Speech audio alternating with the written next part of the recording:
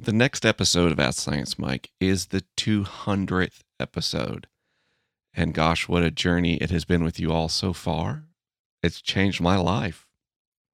And so we thought we'd drop a bonus episode this week, kind of looking back at some of, the greatest hits, I guess, of the show so far, some of the most popular questions and responses that have happened on this program.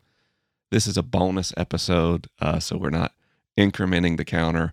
And then we're going to take a week off, actually maybe 2 weeks off, waiting for November 9th when we record episode 200, and then the show will come out the following Monday. I'm really excited about that. It has sold out, but the good news is it's sold out several times. What I mean is we're regularly, people are deciding they're not able to come and either giving their tickets back or donating them. And so we are adding new tickets pretty regularly, a few at a time. So you can go to MikeMcHargue.com or AskScienceMike.com and click on events. And you can see if there's any room to get into the event. We'd love to see you at the live recording of episode 200. I've got a lot of exciting things happening that I can't wait to tell you about. I've got a lot of renewed enthusiasm towards Ask Science Mike right now. The patron community is really thriving and really growing. It's been fun to watch downloads increasing on Apple Podcasts again. We'd gotten a pretty stable audience size for, about a year there, which I really enjoyed. But we seem to be on some kind of rally. Gosh, I just want you to know that it's the highlight of my week every week, talking with all of you. And I hope you'll enjoy this episode, looking back at where we've been so far. Hey, Mike. I enjoy listening to you speak into the challenges and the conflicts that so many people go through. But I often wonder, what are the topics and the ideas or the elements of theology that you are currently struggling with?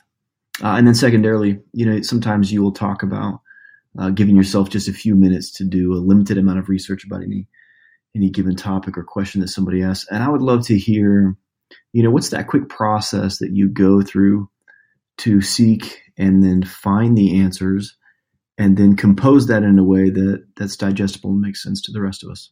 All right. Thanks, man. Well, I always love the 2-for-1 questions. People gotta sneak in 2 questions. And neither of those are quick questions. So hats off to you for getting that one by both Andrew and the patrons. Because when I pick the show questions, I always pick the easiest ones, which meant double questions almost never made it because it was more work for me. I had no intended guilt there. It's actually funny to me. So I will honestly answer both of those. You'll hate my first answer. I don't struggle with any theology whatsoever. This is the thing about kind of the open-handed, nihilist, ecclesiastical vapor approach to faith. What is there for me to struggle with? I hold it all so loosely. I enjoy the search. I enjoy studying scripture and reading about theology, even theologies I find preposterous, because I like to see what role that theology has played in the development of the church and the development of human civilization.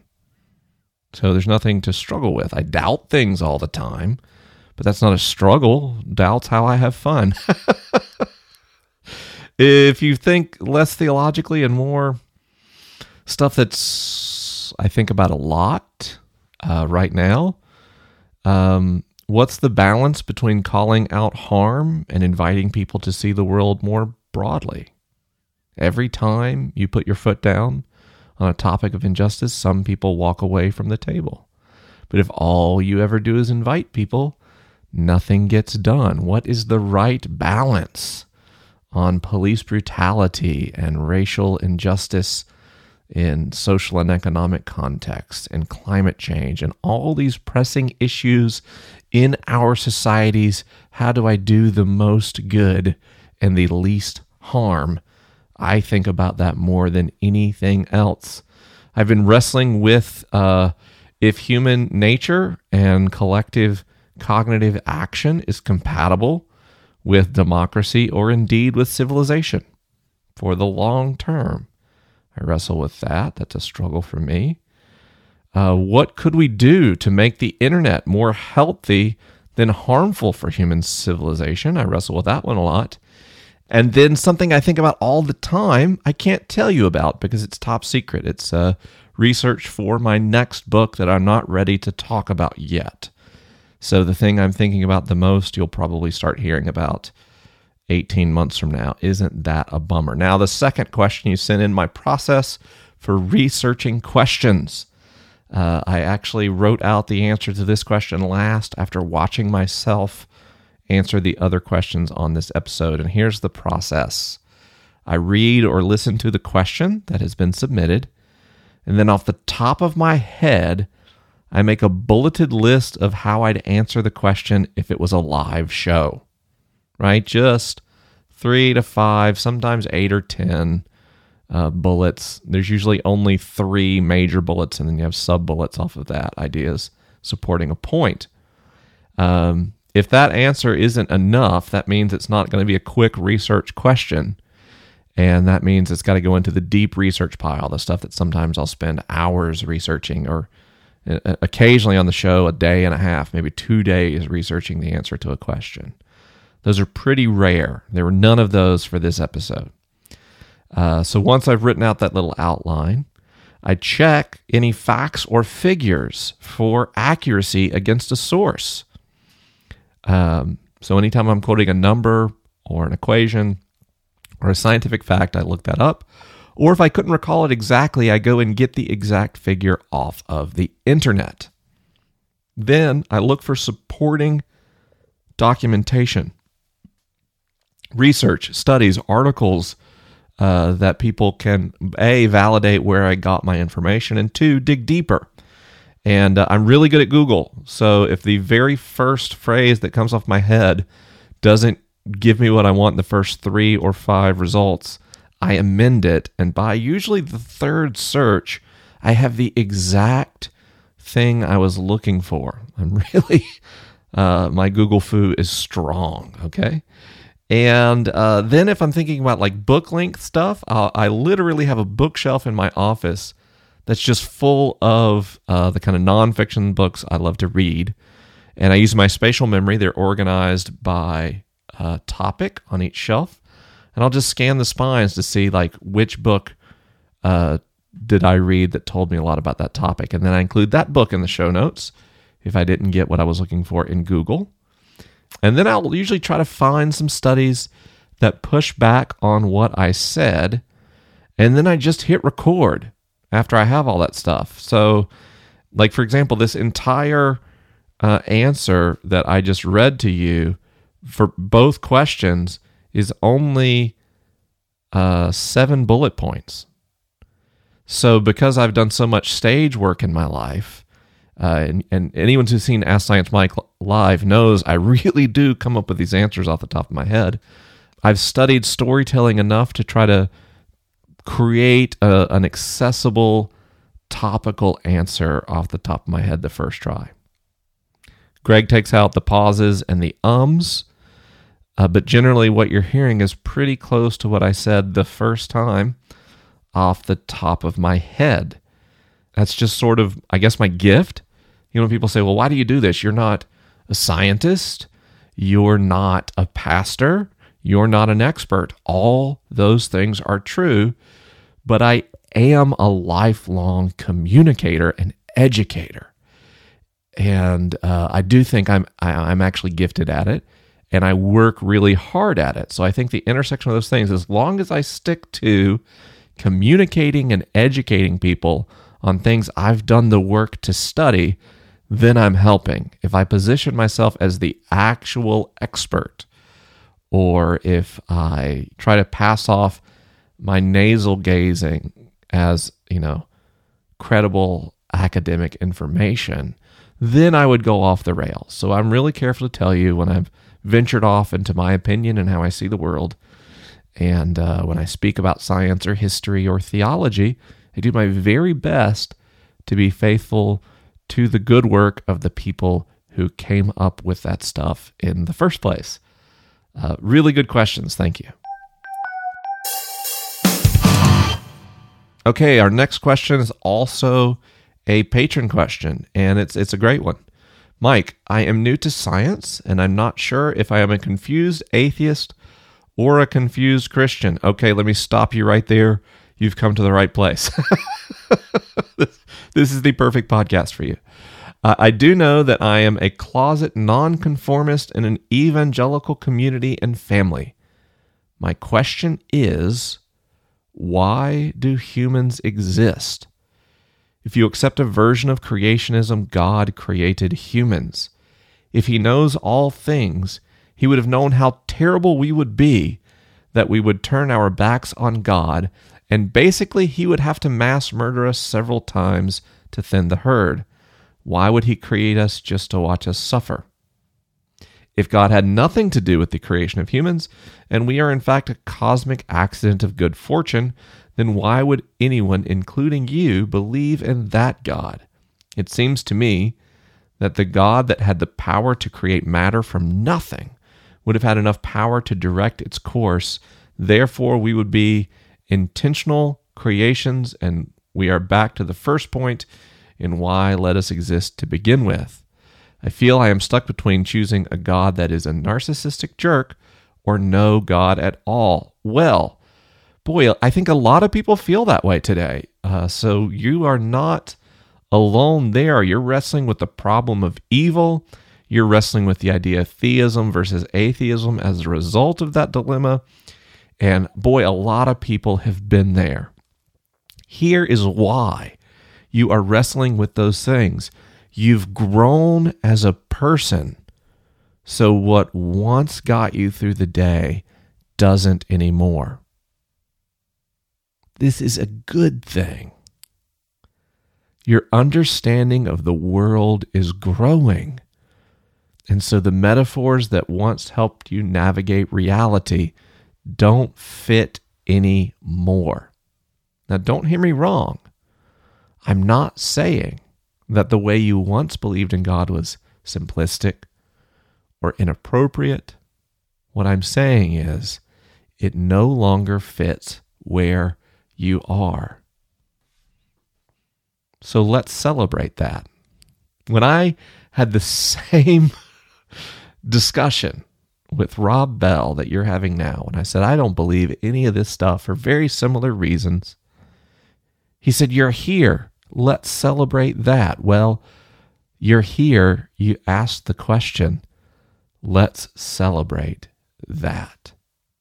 Now, I love evangelicalism. I love who it made me. I love the personal God it presents. I even love the focus on doing the work of Christ to remake the world. But some of the theist associations with evangelicalism and indeed with the broader church, they raise issues that are hard to answer. And when I see theologians try to do so, it's often somewhat appalling. So I'm going to tell you my take, which may or may not help you along. This is one of many possible views. I think when we wrestle with this very involved or very distant or non-existent God, we make God too much like us.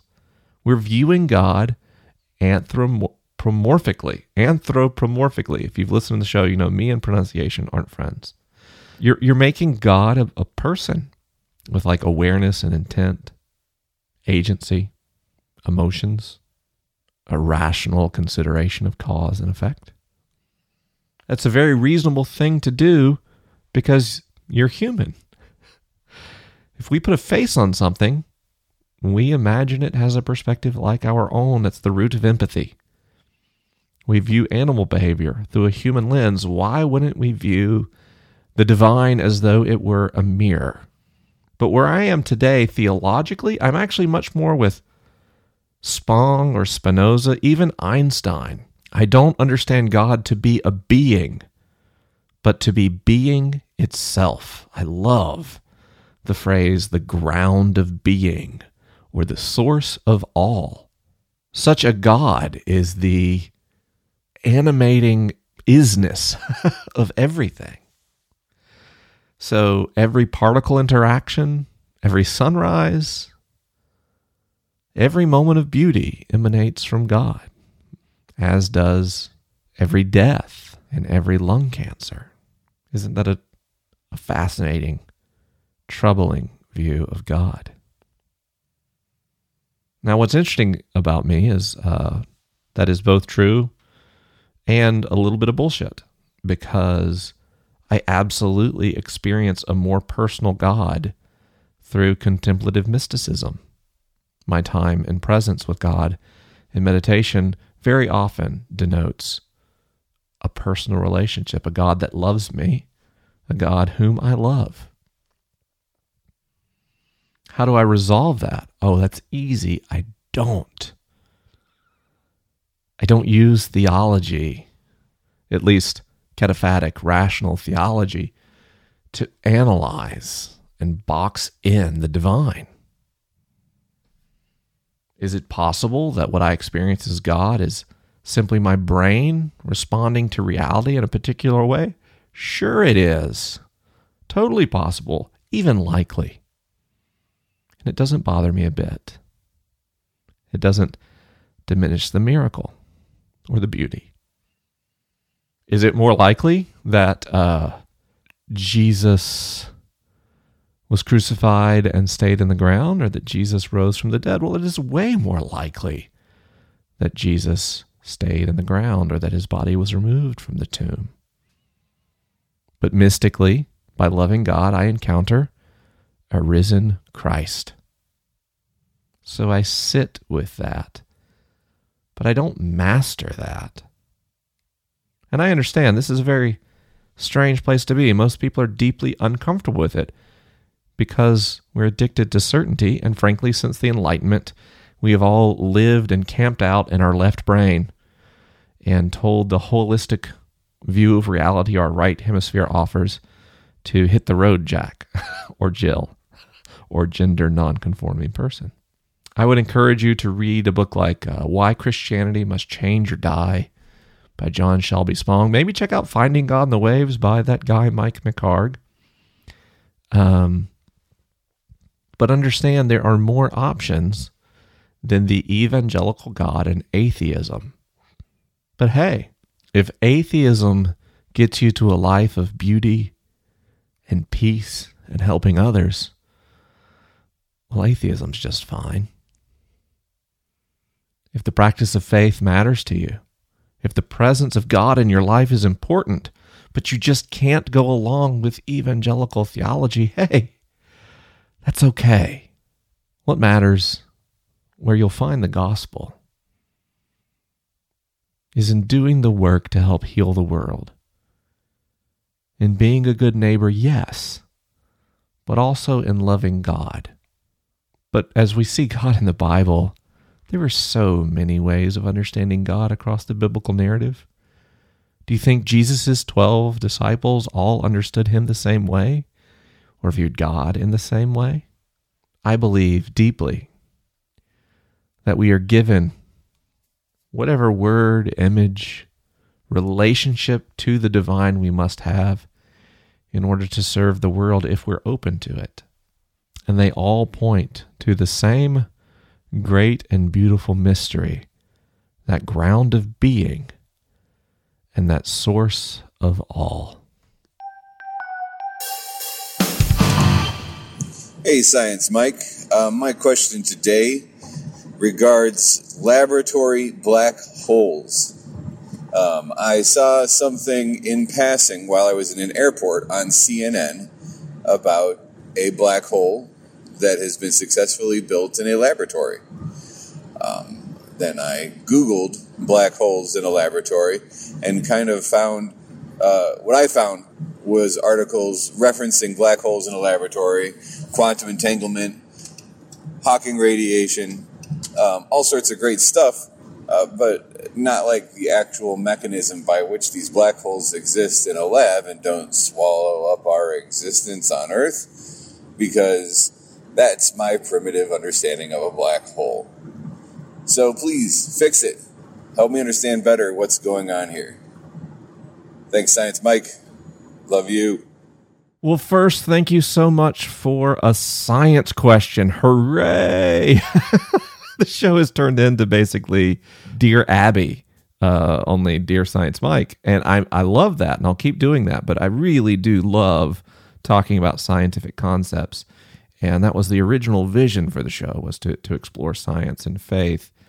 And it seems like the science and faith in life has become life, some science, and a bit of faith, right? Which is fine. You guys run the show. And I also want to thank my patrons for picking this question, for giving me a science question. I'm so excited. Your understanding of black holes is not primitive because you have any understanding of black holes whatsoever. So let's talk a little bit get everyone else caught up on what a black hole is in the first place. Albert Einstein had this idea about gravity and space-time. Einstein thought and put forth the math to demonstrate that space and time were a single indivisible fabric. And Einstein's theory of relativity tells us that gravity actually warps or bends space-time. Okay? So what a black hole is when you get mass that's so compressed, so tightly compressed, its gravitational well becomes so steep that nothing can escape from it, including light. So if you could imagine for a second, if you were holding a towel out in front of you and you placed a golf ball on that towel, it would create a little divot. That's what a planet does to space-time. And if you set a bowling ball on the towel, you would really struggle to hold the towel up at all. And that would be more like what a star does to space-time, because stars are much more massive than planets. But if you were to set, a bowling ball that weighed as much as a car on that towel, you couldn't possibly hold it up. And if you were strong enough, the towel would rip. So if we imagine a towel that cannot be ripped, you kind of have space-time. And so you would try to hold the towel up, and it would pull your hands together, right? And you'd have two ends of the towel touching, and then this towel bubble underneath, holding that bowling ball that weighed as much as a car, and that would be a black hole, right? That's an event horizon. That's the area around a black hole that light and matter cannot escape. Now, there's a weird thing about black holes. They make some challenging assumptions about physics that theoretical physicists don't like. For one, the entropy in a black hole is understood to be a function of the area of its surface and not its volume.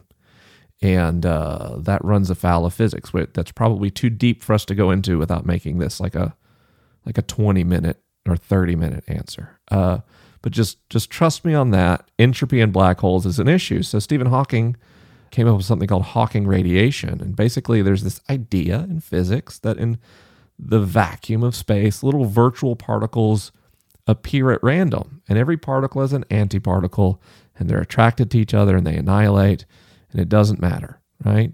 You can create mass in the universe as long as it's annihilated by an equal anti-bit of mass through antimatter. And the idea with Hawking radiation is that if you have virtual particles that pop into existence on either side of an event horizon, and one of the particles gets sucked into the black hole or stays inside the event horizon, the other escapes and therefore is not annihilated, that energy has to come from somewhere because of the laws of physics. And so the black hole just lost a little tiny bit of mass energy. So the idea here is actually, believe it or not, that even though light can't escape a black hole directly, black holes do evaporate through Hawking radiation. Now, large black holes are generally eating matter all the time. They're sucking down clouds of dust and other stars, even colliding with other black holes. And so they're eating much faster than they're evaporating. In fact, if we imagine a large black hole suddenly stopped getting any supply of matter, it would take much longer than the age of the entire universe for a black hole of any significant mass to evaporate via Hawking radiation. Very slow process.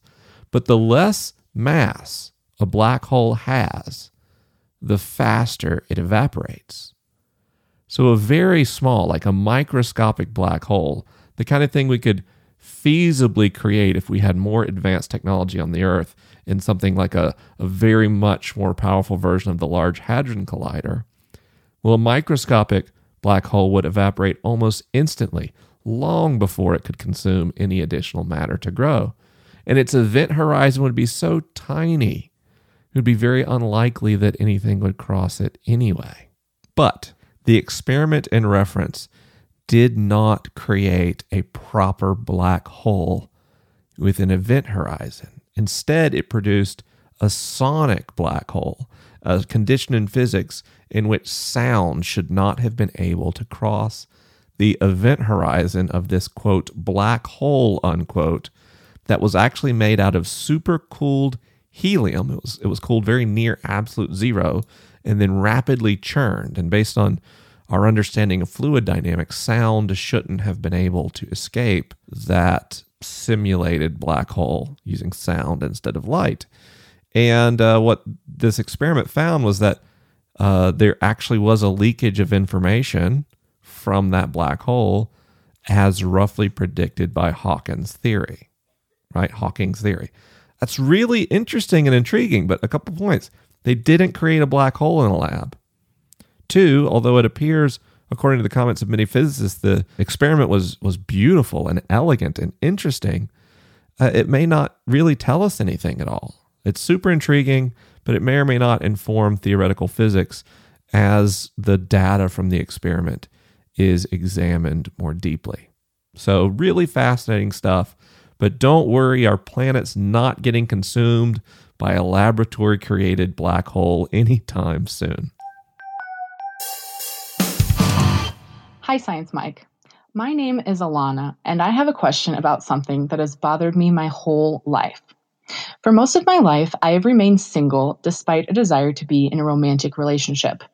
I was told by friends time and time again that the cause might be my intimidation factor. According to close friends, I am generally an intimidating person. Some have even told me that they were scared of me the first time that we met. Upon further discussion, the conversation inevitably works its way to 3 characteristics of mine that, in combination, apparently make me intimidating. Those 3 things are my high level of intelligence, my self-confidence, and my bold, outspoken nature. We always end up at the conclusion that men are simply intimidated by me, and that is why they are not interested. I decided long ago that just because men in general couldn't seem to handle me, I wasn't going to change.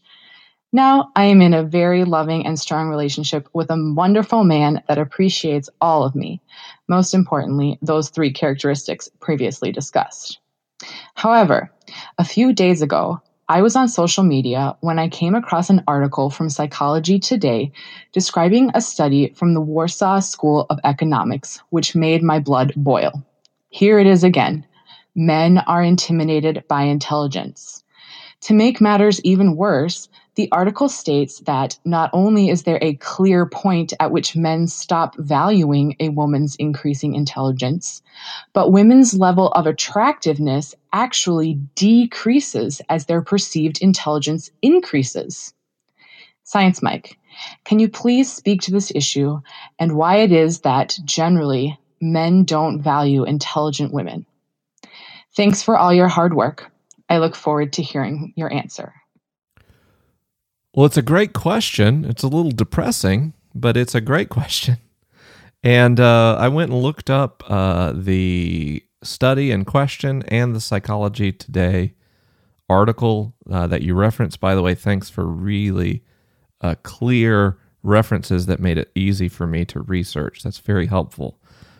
And yeah, there's no methodological flaws I could find in the research. It appears to have done reasonably well in peer review. Well, let's all catch up with what we're talking about, huh? They did a study with men and women, where they would go on dates, speed dates really, and then they would rate their partner's physical traits and mental traits. So they would say, how attractive on a scale of 1 to 10 they thought someone was, and they would find how attractive or how intelligent they believed they were, and then how likely they were to go on a date with them again.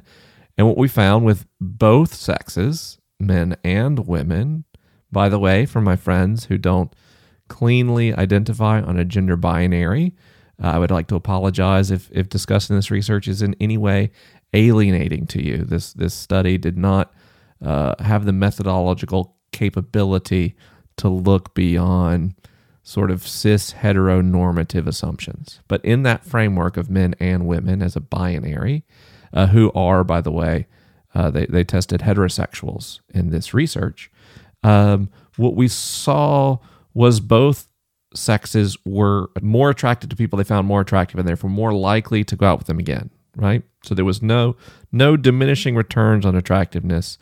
You had the best chance at going out with a woman again if you were a 10 out of 10 attractive male, and the same was true for females. What they found was that to a point, increased intelligence could influence women to be more likely to say they wanted to go out with a man again. So if a man was a little less attractive but more intelligent, it increased his probability, although there was a much stronger correlation between physical attractiveness and a desire to see someone again than intelligence. So far more important to be good looking than smart with the women in the study. Now, when it came to men, the same was true. They loved the attractiveness of women, but they found that on average, anything past a 7 out of 10 intelligence actually decreased the chance that men would want to see a woman again. So if the woman was a little bit more attractive, a man might take an 8 out of 10 in intelligence. And if she was a little less attractive, then she actually needed to be a little less intelligent to increase her chances of going out again. Man, what is going on here? That is crazy. Now, first, what have we learned? Both men and women are very likely to weigh physical attractiveness as extremely important in the early stages of relationship building. We're, at least according to this study, pretty superficial. But women have appreciate intelligence as it increases, and men actually start to find high intelligence as unattractive and reducing the chance of going out with someone again. I don't have a research-based answer for you. That there's not a lot of other studies I could find that would help me, give you a better answer, which I would call like purely scientific or from the social sciences.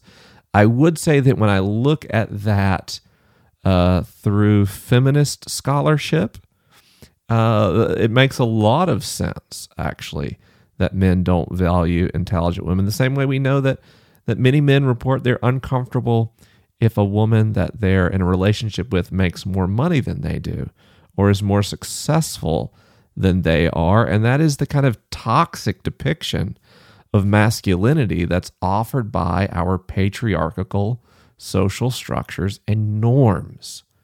We train men from a very young age that they have to be what? The smartest, the biggest, the strongest, the most successful they can be in order to provide for women. And feminism has made more strides, I believe, in shaping the imagination of women than it has the imaginations of men. I'll tell you, if my wife Jenny made more money than I do, or she was more successful than I am, I would be elated, positively elated. And I've always enjoyed the company of intelligent people, but especially intelligent women, because they haven't been socialized to spar in the same way. So I've actually found you can have better conversations often with very smart women than very smart men. But I also grew up as a nerd who was called a sissy a lot, right? So I think I comfortably identify as male. I think I have a lot of masculine qualities, but I'm very comfortable with what we might describe as an idea of femininity as well. I don't have any particular pressure to conform in many ways to male social norms, precisely because I've so frequently experienced rejection from men in my life in social contexts. Maybe that needs to happen to more men. I don't know. I do know we need to do a better job when we talk to young boys about what it means to appreciate women as equals, as fully human, and not as objects, right? You don't want an object you own to be superior to you. But you do want a partner in life to be strong and weak, however their life made them to be.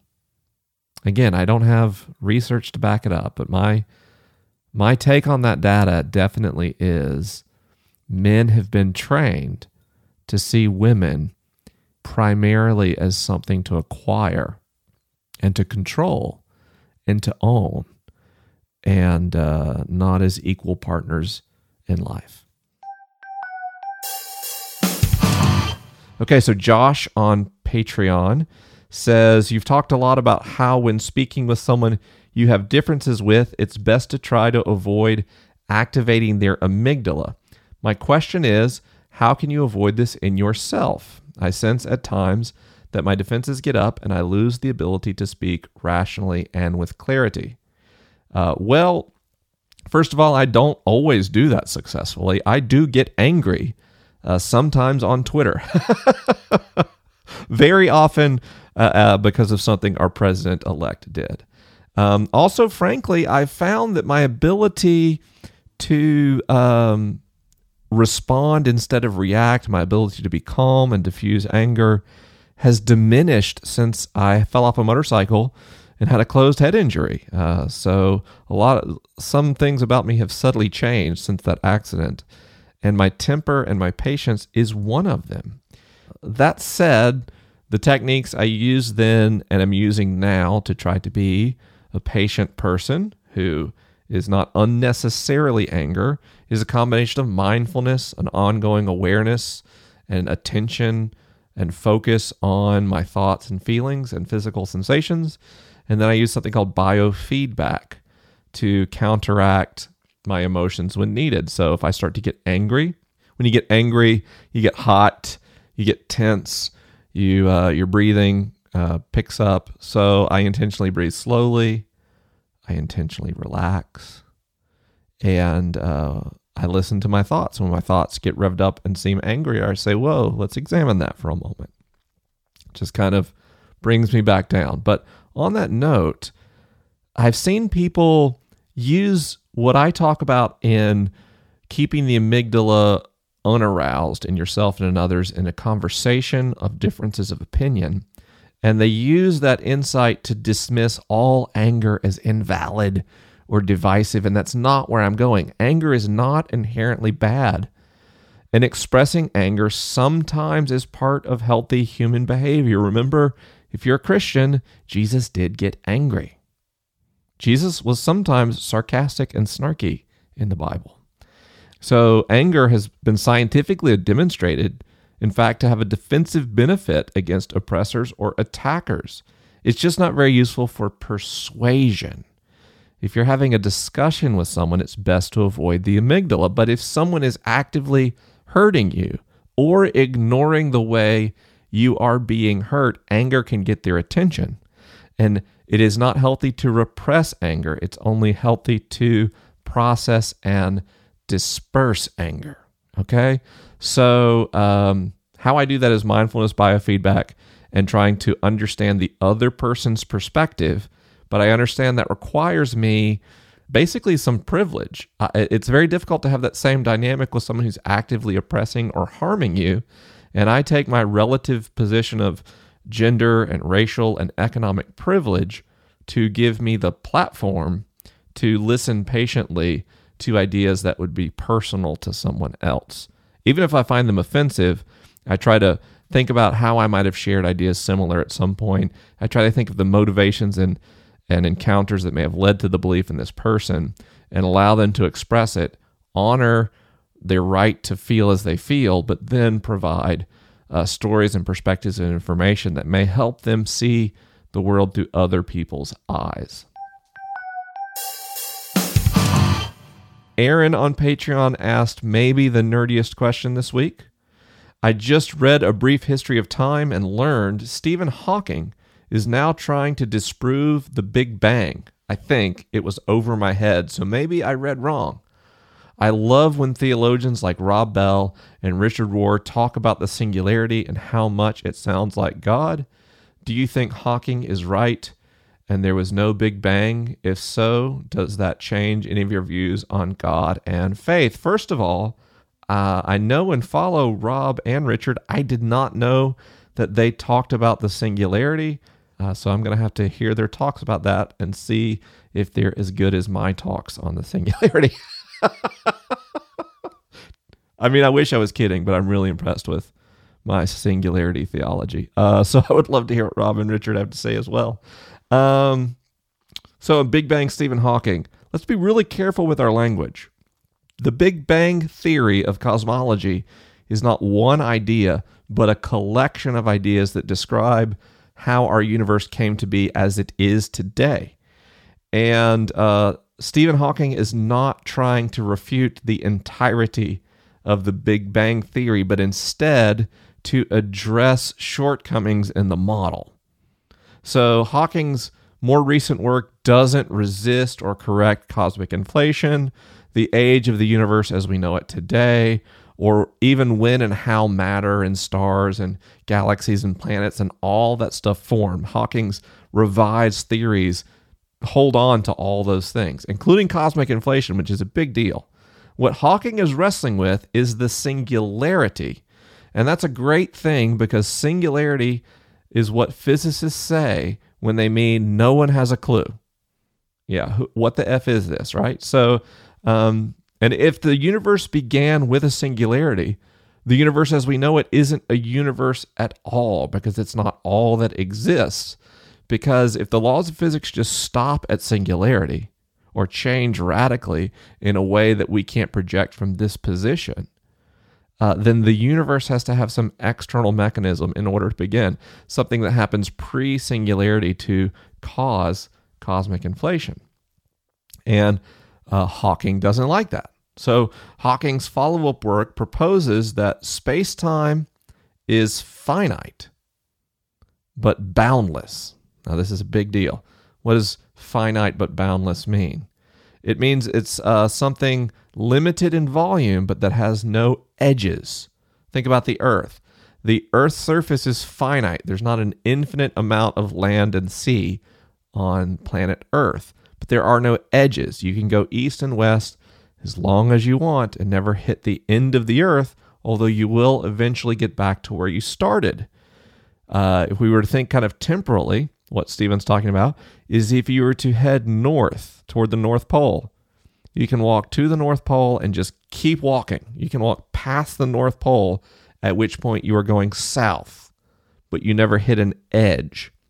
And so Hawking's kind of attempt, which has not been verified, but is incredibly clever, is a multi-dimensional model of a finite, boundless space-time, where instead of the universe emerging from an infinitely dense point, our universe emerges from a perfectly typical point of space-time.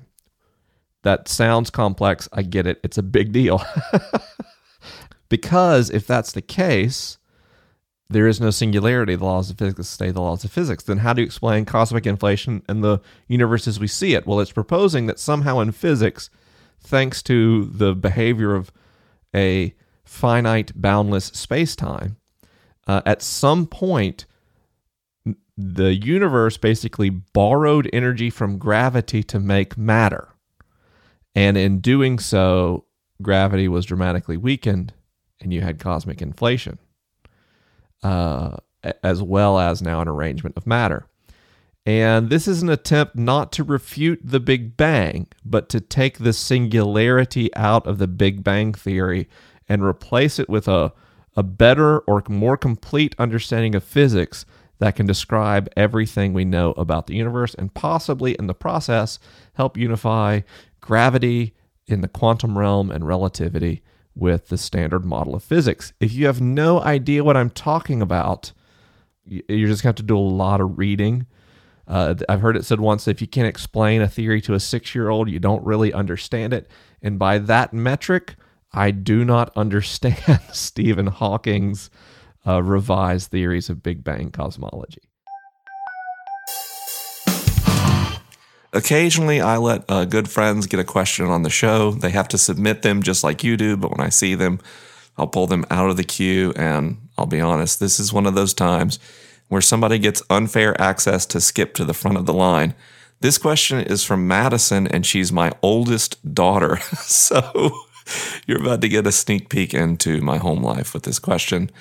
And the question is, how do I listen to God? I've heard from God so many times in my life.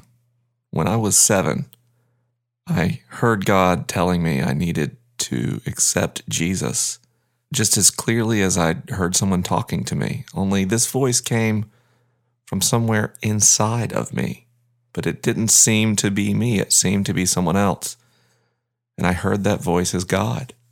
Other times in my life, I've heard God tell me to pray for people, even ask people if I could pray with them, and I've done that. I once sat in church and heard God telling me I should go to Guatemala to meet people there, and I did. As I got older, I started to wonder if all those times I'd heard from God were just things that were happening in my own head. And for a while, I believed that there was no God at all. And everything that I thought was God was just my brain. Sometime later, I heard from God again, and it confused me because I didn't think that God was real at all. And this time I heard from God more powerfully than I'd ever heard from God before. And as I've grown older, I've realized that there's a problem of thinking about God in this way, that God is somewhere else. And sometimes we listen and hear, and other times we don't. I've grown to understand that God is everywhere, all the time. It's less about listening to God and more about becoming aware of God's presence all the time.